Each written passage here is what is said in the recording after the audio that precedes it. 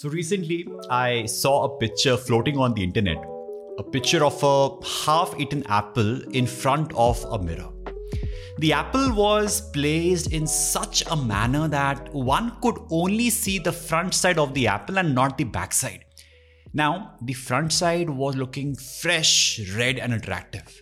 On the other hand, the back side, which was hidden from the people, showed that it was half-eaten, rotten and not at all attractive. When I saw this picture, I instantly connected to it. I think that it is the best representation of what life looks like on social media. Yes. Welcome to your weekly detox session. In this podcast, I, Devas, will share my thoughts, that is detox to detoxify your life. I'm going to throw light on those thought-provoking questions that surround us. You and I together will be discovering answers to questions related to life, career, growth, productivity, and anything that crosses my mind. So let's get going.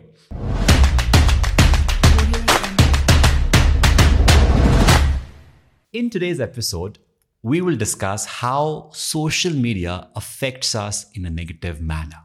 Yes, how it affects us in a negative manner. And we will also look at some actionable ways to get rid of this addiction. So, we all know that constant use of social media is bad for us. We know that. We know that when we scroll on Instagram, watching one useless reel after the another, it consumes our time. We know that the videos that we watch on YouTube will not do any good to us. Still, we continue to do this. We feel guilty, yet we are not able to control ourselves. And this addiction to social media can easily be compared to addiction to drugs or cigarettes. Yes, ask yourself, are you addicted? Understand that just like any other addiction, even social media is designed in such a manner that our brains secrete dopamine whenever we use social media. Now, you might be thinking that, Devas, what is dopamine?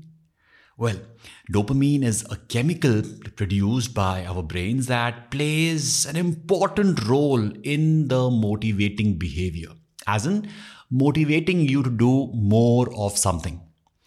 It gets released when we take a bite of delicious food, after we exercise, and importantly, when we have a strong social interaction. For instance, you go to some fancy club, you take a picture, and then you upload it on the Instagram. Then the moment you get a like or a comment on your picture appreciating you, you just are curious to open the app to see it. You are motivated to do this more often because of dopamine. And this is how you fall into the trap of social media. The laughing faces, the positive attention from our peers, messages from the loved ones activate the same dopamine effect.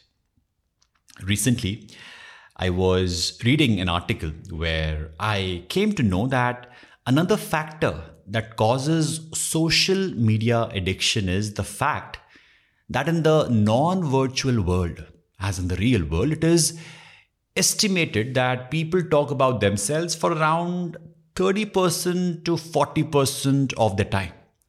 However, the virtual world, that is social media, is all about showing off one's life and achievements. So as per research, people talk about themselves 80% of the time. Yes, 80%. Self-obsession, right?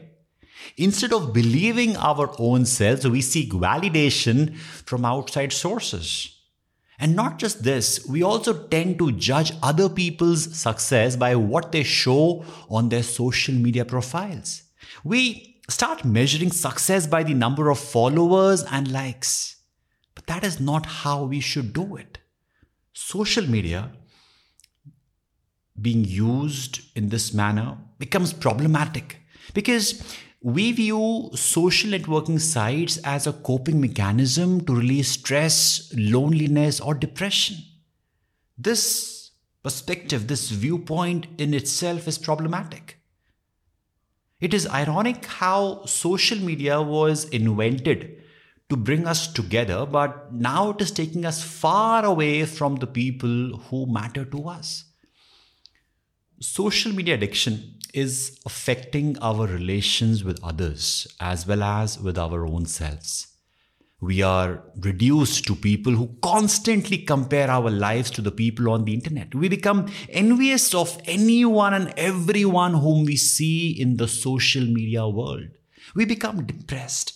We experience FOMO, that is fear of missing out, and have anxiety issues. But just like that half-eaten apple, we only see the good part. We don't see it complete. Only if we would have seen the complete part, we would not have weighed us so low. But social media has been here for a long time and it will not go anywhere soon. Yes or no? So, the need of the hour is to control our habits. It can be so difficult to detach yourself from social media when your phone lights up every minute with new notifications. Yes. So what do? You turn them off. Also, do not use your phone before or after going to bed. It's not a medicine. Avoid using your phone at least 2 hours before you go to bed. Also, after waking up, please do not use your phone.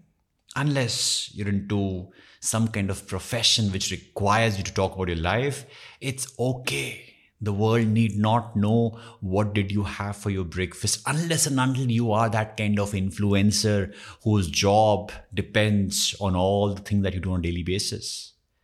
I have told this in my earlier podcast session as well. The last thing you can do is set timers.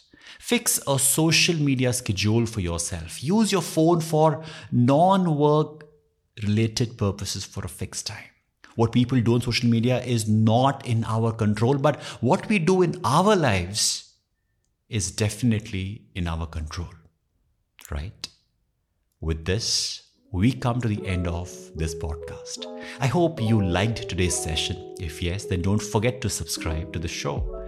You can also connect with me on Instagram, YouTube, and LinkedIn. Till then, stay awesome, stay productive.